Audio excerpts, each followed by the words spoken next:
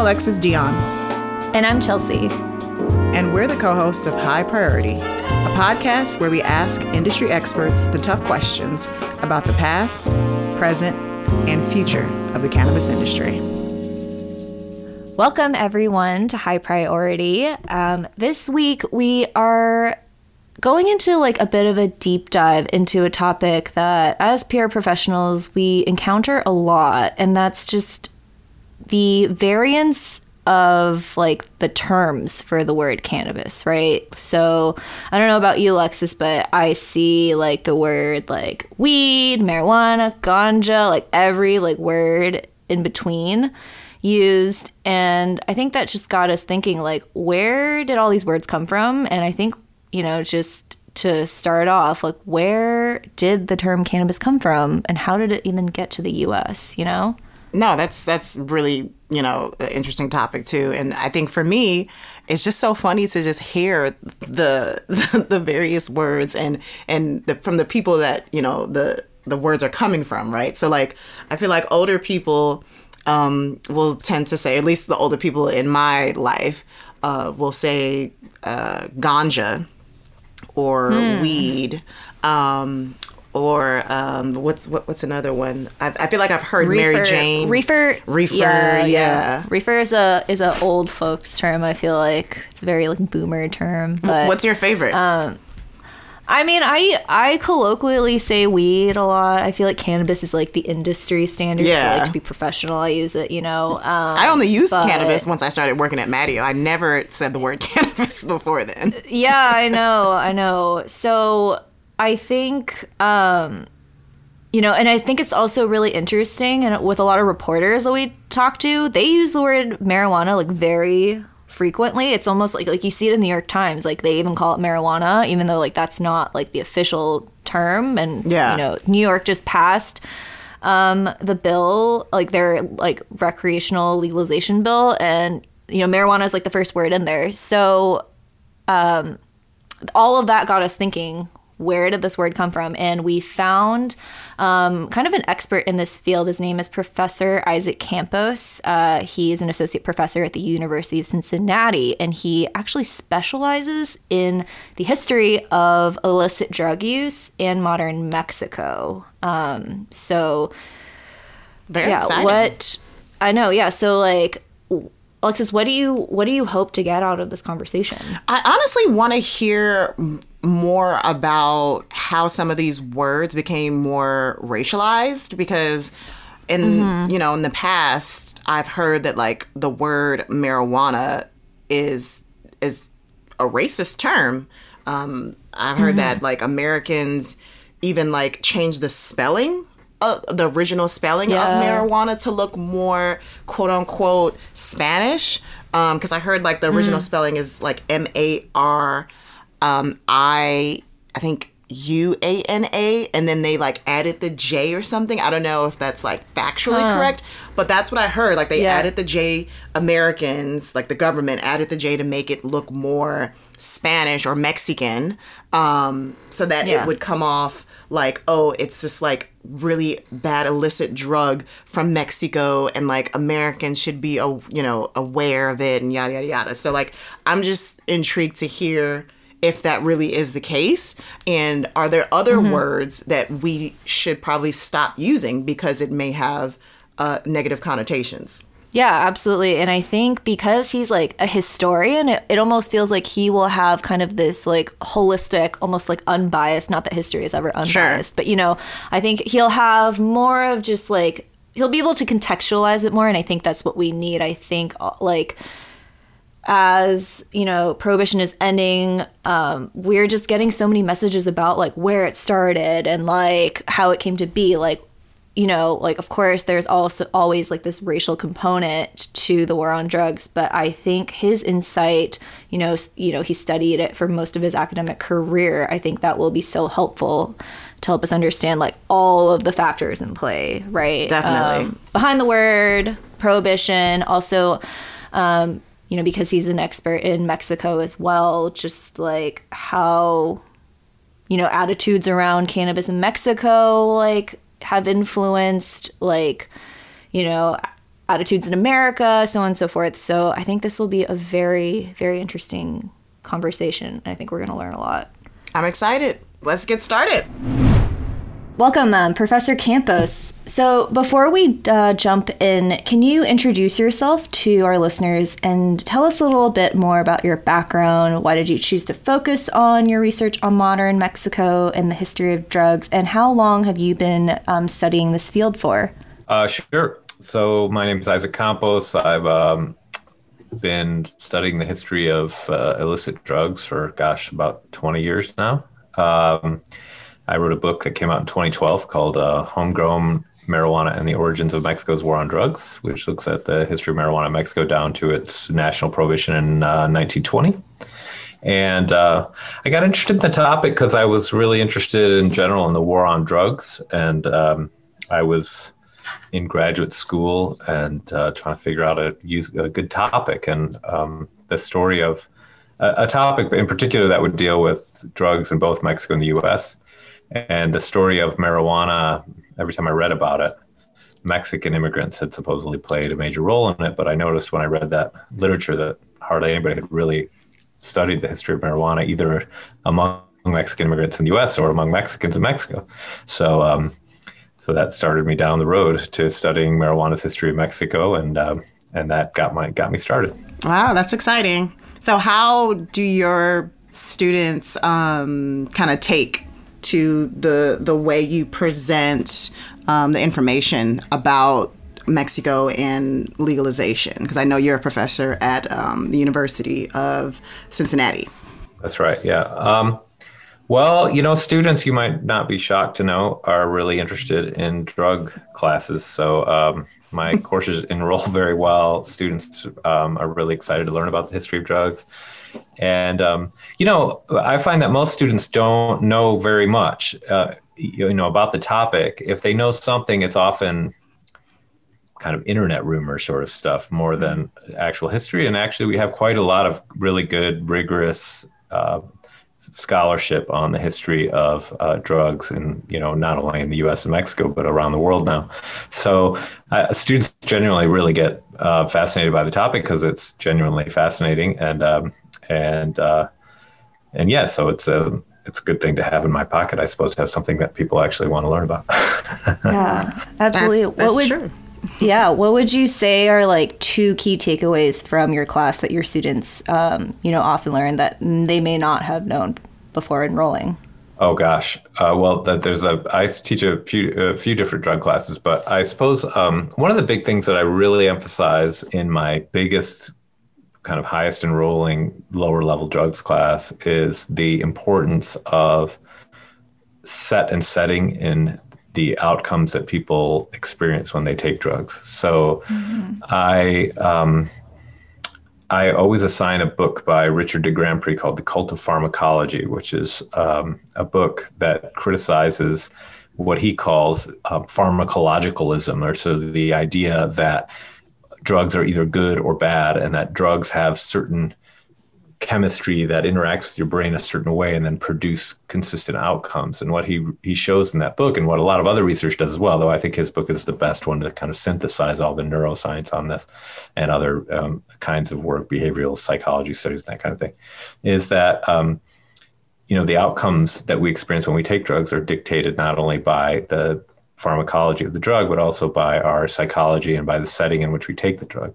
And this was a major theme of my book on marijuana in Mexico as well. So the cultural setting of drug use has a huge impact on how drugs actually affect us and how we respond to drugs. And of course, I think most people know this kind of intuitively if you point it out to them. So the example I always give, I should probably think of a different example because I always give the same one.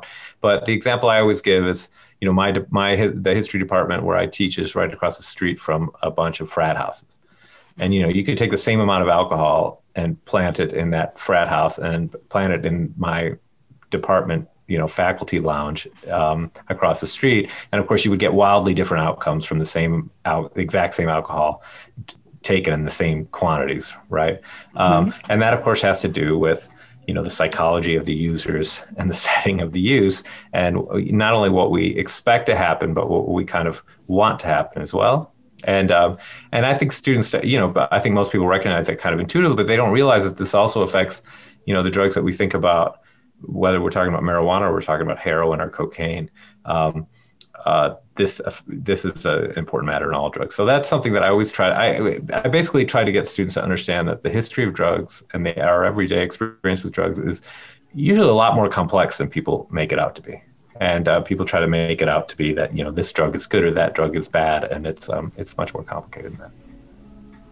Well, speaking of complications, we have been very confused in terms of what words to use, what words to stay away from because they draw negative connotation, or what word is like politically correct or whatnot. So the word marijuana is now obviously widely used by Americans, often as a official term for the plant. But of course, this wasn't always the case before Prohibition in the U.S. So can you help us understand how marijuana made it to the American lexicon? Sure. I get asked about this all the time. I just did actually a couple of other interviews where I got asked about this as well. And I think it's a major concern particularly in the cannabis industry. I don't think it's much of a concern to scholars, but that's actually not true. There's a new book. I don't really agree with the conclusions on this question, but it's worth, if your listeners are interested in this, they should check it out. There's a geographer at the University of New Mexico by the name of Chris Duval, and he wrote a book about the African origins of marijuana. And he argues that marijuana is actually an African term.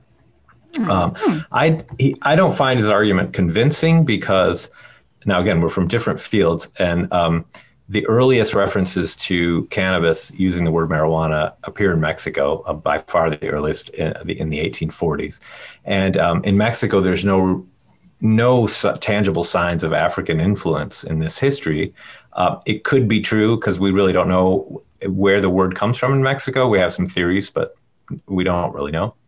So that's worth thinking about. But as far as the Mexican side of it goes, the word appears for the first time in Mexico in a source that was published in 1846. It actually was completed in 1842, but didn't hit the streets until 1846. And it's simply the Mexican word for cannabis. The thing is, though, in Mexico, marijuana had a really wicked reputation almost from the very beginning of its history there. It was associated overwhelmingly with madness and with violence.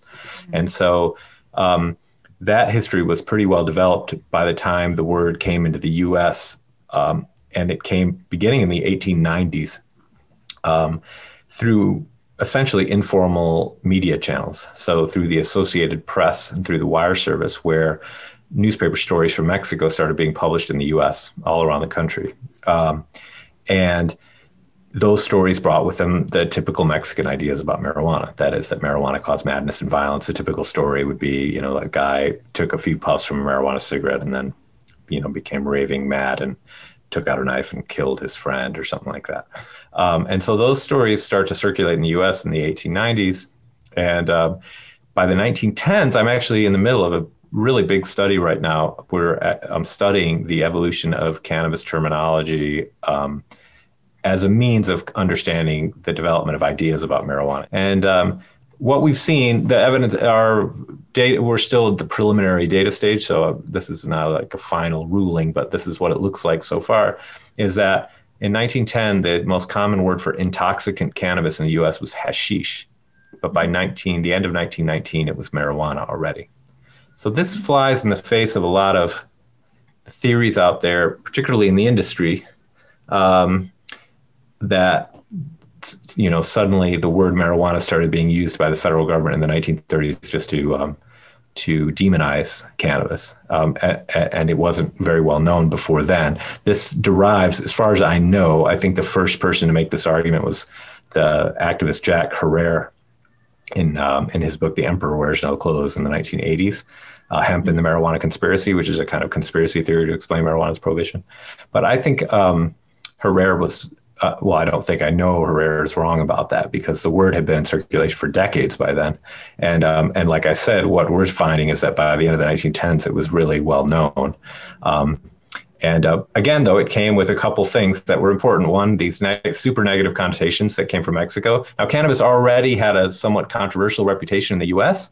The word hashish already had, associated cannabis with the so-called Orient and artificial paradises and dreams and unreality. And in our study, what we're finding is when the word hashish is used, overwhelmingly it's associated with dreams and unreality and a kind of, sometimes mental illness, not so much violence. So marijuana came with a kind of furious madness, as they would say in Mexico.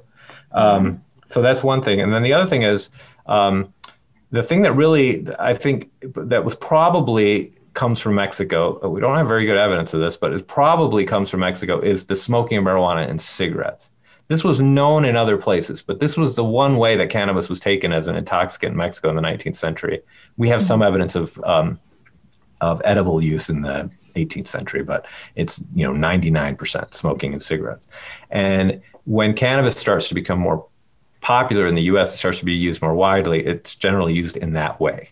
And I think that technological shift is actually really critical, because in the 19th century, people were taking these big edible doses of hashish, and they were often having very strong reactions, overdoses essentially. And so they would tell these stories. Sometimes they would describe these like amazing visions they had, that they were like floating down a tropical river and seeing, translucent butterflies and this sort of thing. But usually those stories ended with them like in terror and having like a panic attack.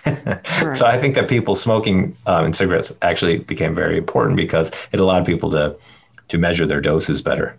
And so anyway, those are the two big Mexican influences, I think, in this story. And that's how we get the word marijuana starts to circulate in the U.S. That's such an interesting background. And again, we had no idea that, it had that legacy being picked up by the news wires. And it's actually quite ironic that now we work in PR and are working with news to kind of undo those harms, right, that were perpetuated like over a century ago.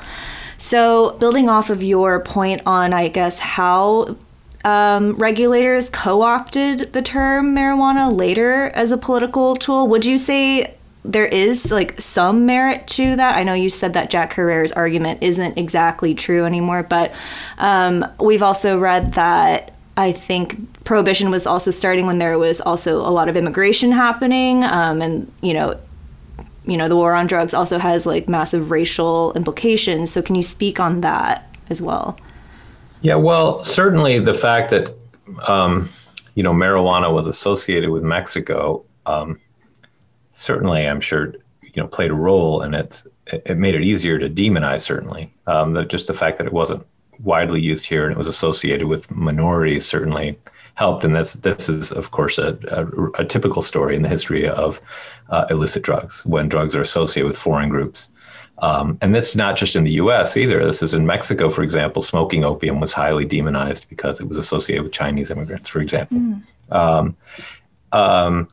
So to an extent, that's true. But remember that cannabis was the main term used for cannabis prior to the 1910s was hashish, which was also a foreign word, right? And so that exotic background, I think I think it actually is a kind of double-edged sword for a drug's reputation. I think that for some people that made it attractive and exciting, right? And if you read these 19th century reports of people experimenting with hashish, most of the stories you'll find on hashish around the turn of the century are from fiction, actually. They describe this like exotic kind of exciting thing that produced these amazing effects. There's two ways to read that. And one way is to be repulsed by that. The other way is to be excited by that and want to take the drug. And I think that the advent of widespread marijuana use during the 1960s by the counterculture was actually kind of this latter category, which is that because the drug was called marijuana, because it was associated with Mexico and with the Orient. And for your listeners, I'm making little scare quotes when I use the word Orient here, but I'm referring to the way that non-Westerners were stereotyped in the West during the 18th, 19th, and 20th century. Because it was associated with the non-West, it was kind of literally countercultural in the United States. And that, I think, made it attractive to the emerging counterculture. So I think the story is much more complicated, and I certainly don't think that government officials made a conscious effort to start using the word marijuana. By the 1930s, the word marijuana was a common term in the United States for intoxicant cannabis smoked in cigarettes. That was so there wasn't like a conspiracy to start using that word, and I don't think it's a racist word either. It's just a Mexican word. Now, was there racism towards Mexicans who smoke marijuana? Yes, but Mexican was essentially a racist word in the early 20th century as well. People just saying Mexican would say that in a very kind of racist and pejorative way, right? He's a Mexican, right? So I don't think that the word is racist, and I don't think there's anybody should have any problem using it any more than anybody should have a problem using the word salsa for a certain kind of sauce that we associate with tacos. Salsa just means sauce in Spanish, but in the United States, we know it as a certain kind of sauce because we've got to know it from tacos and burritos and that kind of thing. And that's just the way the word evolved here, and it just shows Mexican influence in the U.S. And Mexican influence has been really rich here in the United States in lots of different ways. So again, I don't think it's racist, and I don't think there was a conspiracy. Though I do agree with you that certainly the association with Mexico didn't do the reputation of cannabis any favors in the early 20th century, when, of course, the United States was a very racist country. And, of course, the war on drugs has, of course, played out in very racist ways since then. And I know you talked about hashish being used, like consumed very frequently before Prohibition. Can you give us a glimpse into who was actually consuming cannabis back then? Was it more of an upper class thing, or was it, did it run the gamut? Yeah, so, in the 19th century, I mean, we don't have a lot of good information on this from the available sources. When you read about hashish experimentation in the 19th century, it tends to be overwhelmingly doctors and people who read Orientalist literature. So anybody who might have read The Count of Monte Cristo, for example, who might have been interested in taking hashish because hashish was mentioned in that book many times, or anybody who had read, the Arabian Nights or the 1001 Nights. These were the books that really popularized the notion of hashish as being this kind of dream-producing substance. And so in the 19th century, I do think it was more of an upper-class kind of experimental sort of thing. By the early 20th century, it starts to move out of those kind of experimental circles, and you see it turning up among kind of the typical groups who were associated with illicit drug use. So we have a really pretty good report in the 1910s along the Texas border, and it was an investigation by the FDA into or the Agricultural Department into the use of cannabis along the border. And they talked to dozens of pharmacies, because that's how people were getting their cannabis then overwhelmingly, was you just went to a pharmacy and bought it. It really varied from town to town, but overwhelmingly it was people who were kind of considered marginal types. So whether it was in some places like El Paso and San Antonio, it was most often Mexican buyers, but in other places like Galveston along the Gulf Coast or New Orleans, it was associated with African Americans. It was associated with sporting types, as they said at that time, which is like prostitutes and gamblers and so. And one of the theories at the time, which I really suspect was correct, is that people were switching over to cannabis because these other substances were becoming illegal, and cannabis was still easy to acquire.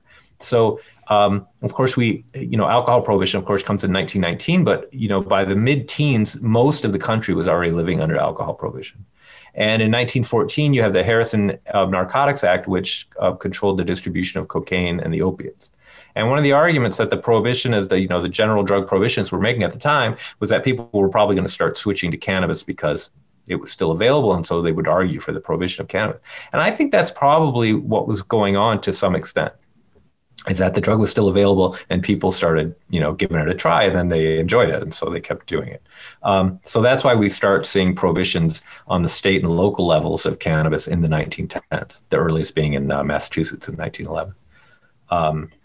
So anyway, so those are generally the demographics. And then, and then it evolves from there. And by the 1930s, one of the things that the people who, kind of the conspiracy theory about cannabis's prohibition in the 1930s, and and also the theories that overwhelmingly emphasize the racial angle in the 1930s. One of the things they miss about the 1930s is that probably the main concern in the 30s, by the time cannabis was being prohibited in 1937, was the use of cannabis by children. This was the main argument being made, that the kids were using it. Right. Wow. And this is always a super powerful argument in the U.S. Like we see it over and over again. And this was the argument made in the late 1970s when there was a parents' movement that pushed back on decriminalization in the 70s. Their argument was essentially, look, children are using this and this is out of control. And this really put an end to what could have been legalization back in the 70s when, in the late 70s, people thought it was just a matter of time before cannabis would be legalized. And then this parent movement developed.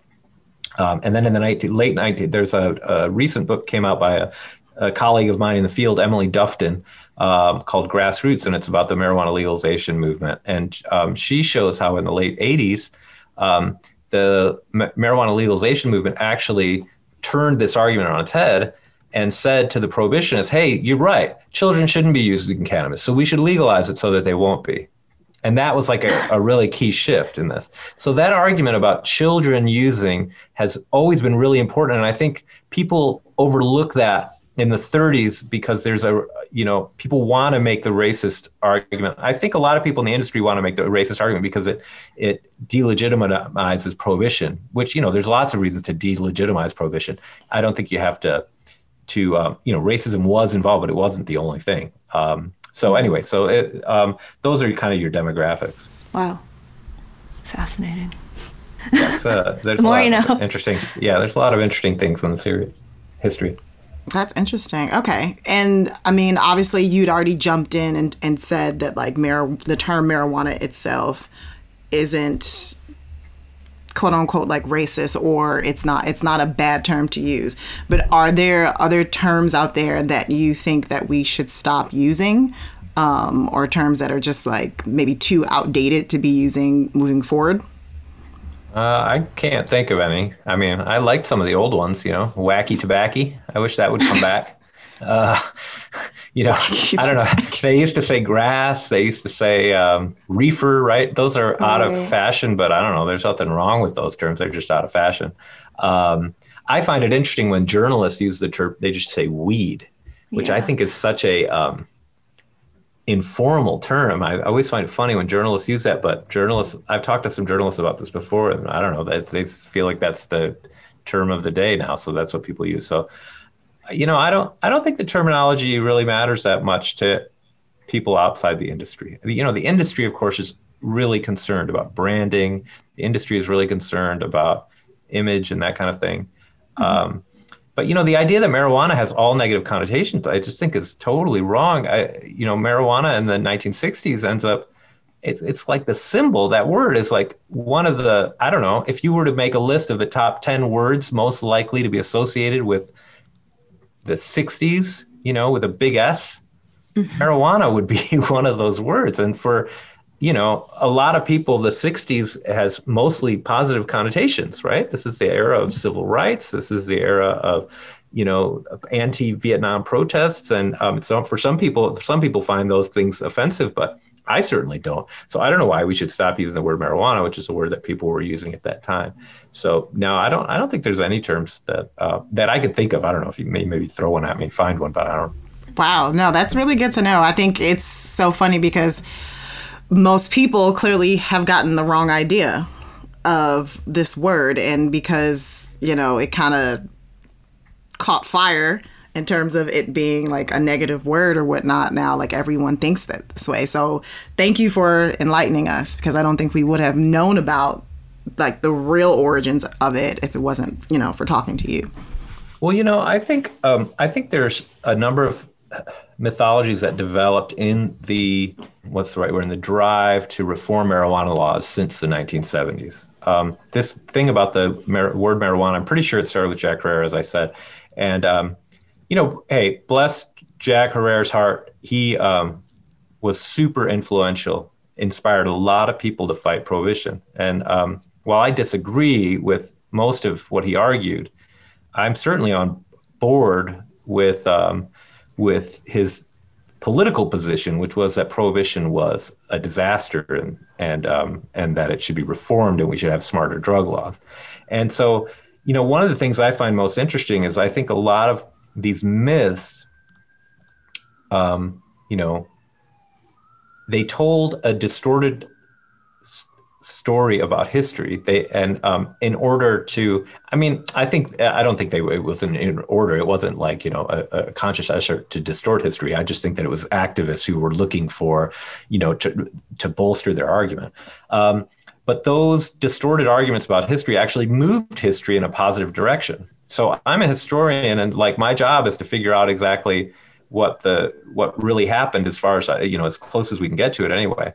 But from a political standpoint, I'm glad that those mistruths played a positive role in getting these old marijuana laws overturned, because way too many people have gone to jail for using marijuana, and way too many people are dying of drug war related violence in Mexico because of marijuana prohibition and other drug prohibitions as well. So the fact that those arguments worked out, I think that's great. But, like I said, I'm a professional historian, so my job is to try to set the record straight as much as I can. So I actually find those things really fascinating in history when the mythology kind of moves history as much as the reality. And I guess in your experience as a historian and based on all of your research, what would you say were the primary motivators of prohibition? Well, I think what's interesting about marijuana prohibition, what's surprising about it in the early 20th century is that it took so long to happen on the national level. So, the early 20th century is a period of, there's tremendous energy to restrict and control intoxicants in the U.S.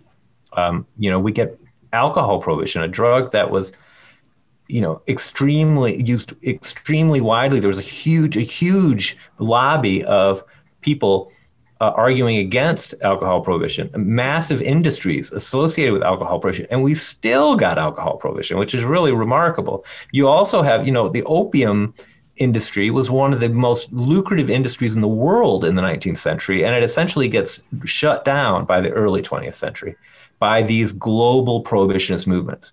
So there is a rush to prohibit intoxicants in the early 20th century. And this spanned not only from the ones that got prohibited, but even, you'll find people arguing that we should restrict tobacco and caffeine at that time, because tobacco, now we know that was a good argument, but at the time there wasn't a whole lot of evidence that it was, people didn't know it was causing cancer and that kind of thing.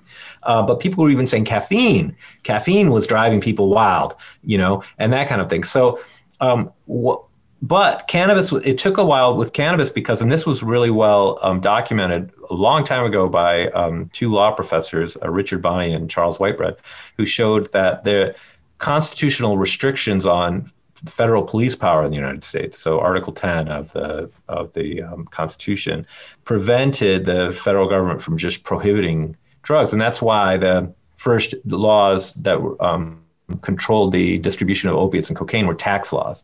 And that's why the Marijuana Tax Act in 1937 was a tax law as well. But the federal government was worried about prohibiting marijuana prior to that via tax law because it didn't produce very much tax revenue, and it didn't have to be imported, and it didn't have to be cross state lines. And all these things were things that had been deemed critical to the constitutionality of tax laws that controlled the distribution of certain substances. So that's essentially why it got held up in its prohibition. Since the middle of the 19th century, cannabis had been considered a so-called narcotic in the United States, which in this country means a potentially dangerous drug with potentially habit-forming qualities. It had that reputation for decades prior to its prohibition in the 30s.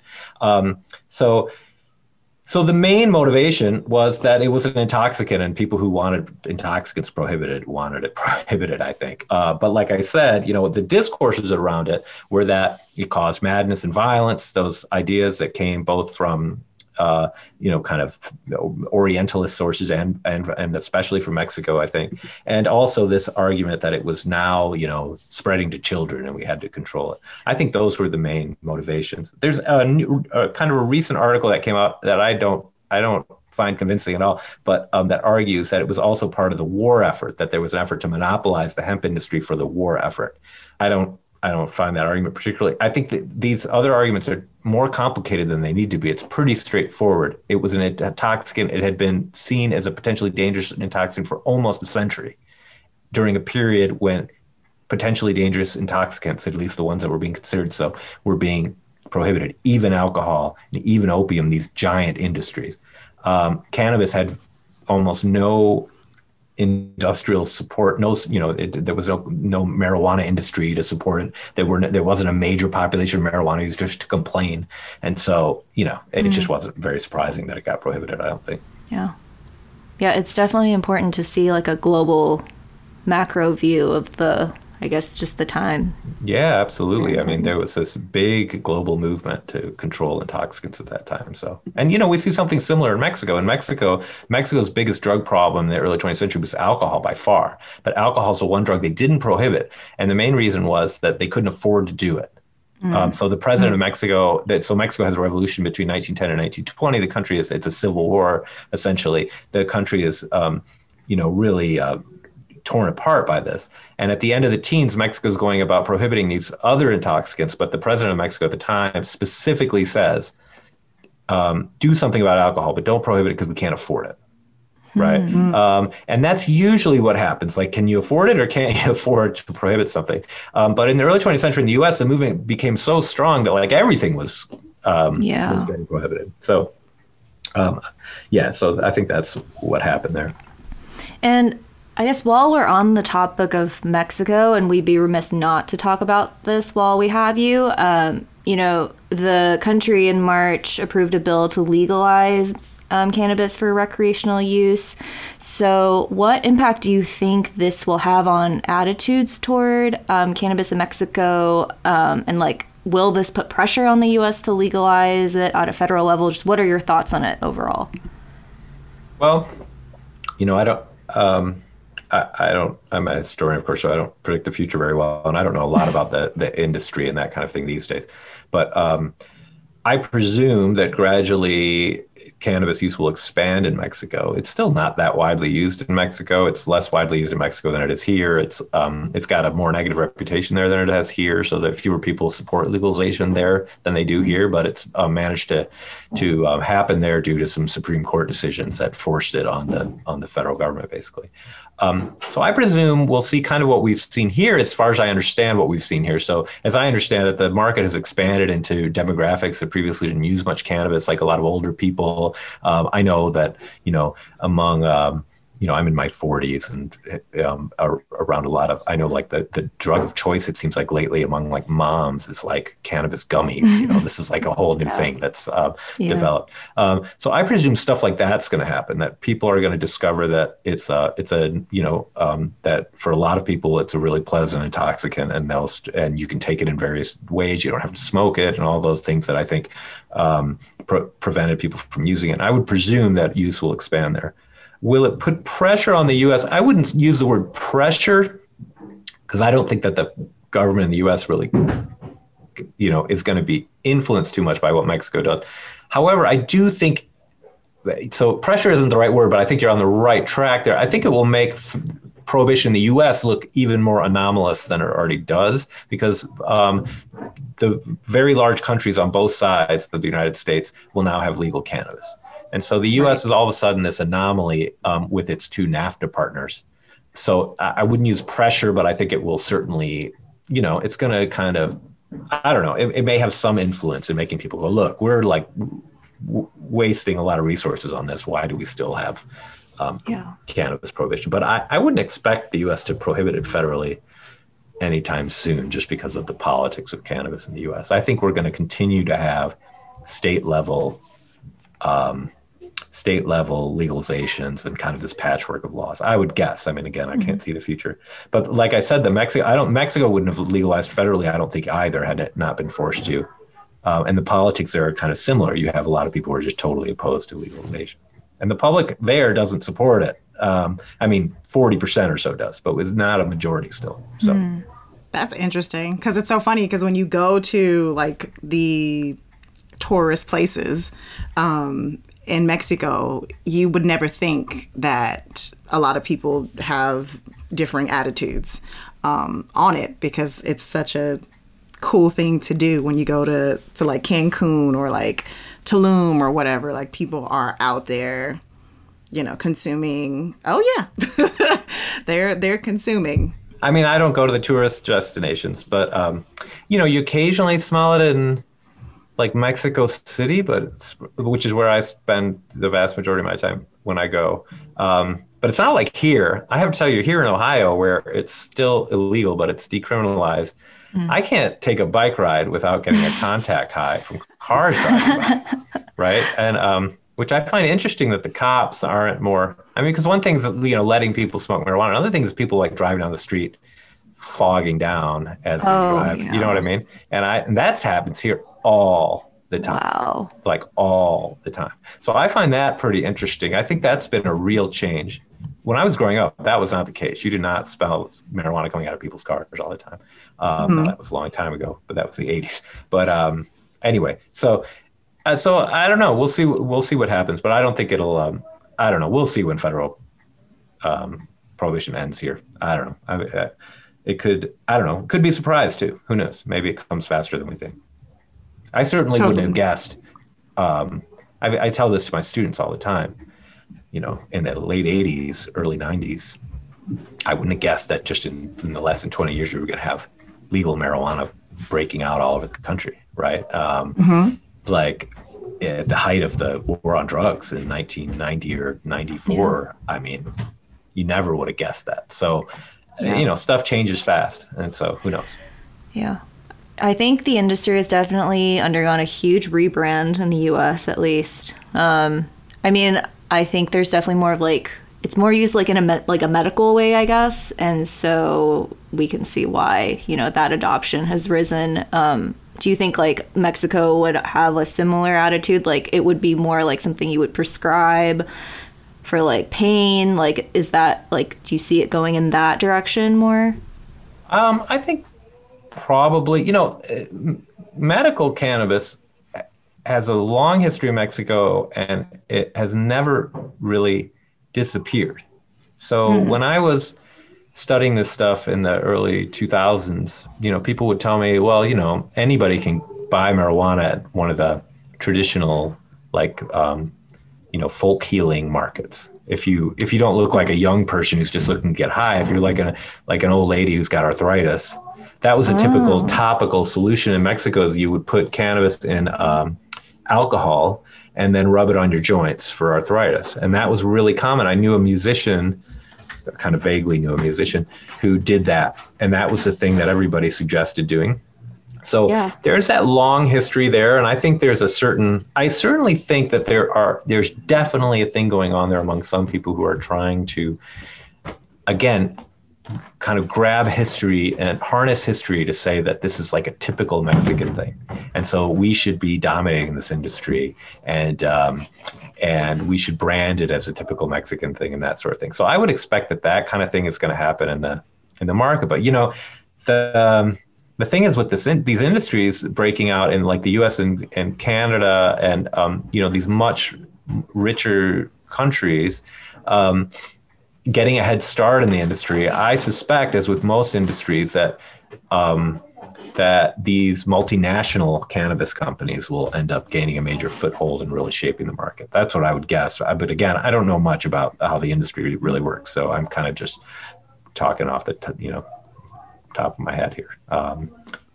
Anyway, but I do think it'll be popular medicinally. There's a big market in Mexico for kind of herbal, remedies and that kind of thing. And until cannabis becomes more mainstream, I think that kind of thing would certainly be compatible with what's happening in Mexico.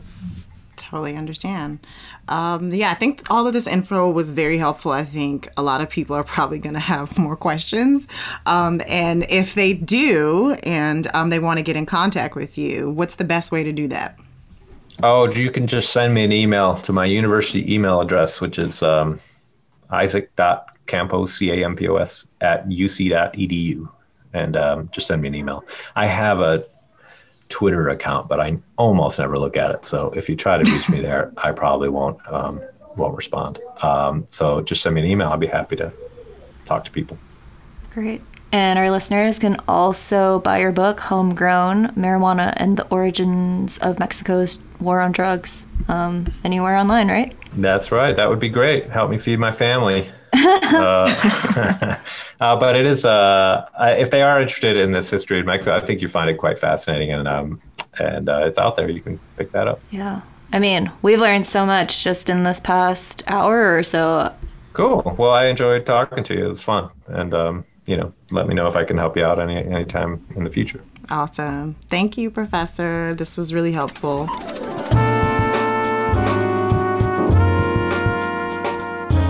Thanks again for listening to High Priority. Be sure to subscribe on iTunes, Spotify, Google Play, or wherever you listen to podcasts. Special thanks to Antoine Dry, Donald Edwards, and Jim Pryor from Dirty Soap Entertainment for our intro music. To learn more about our show and parent company, Mattio Communications, head on over to our website at mattio.com. That's MATTIO.com.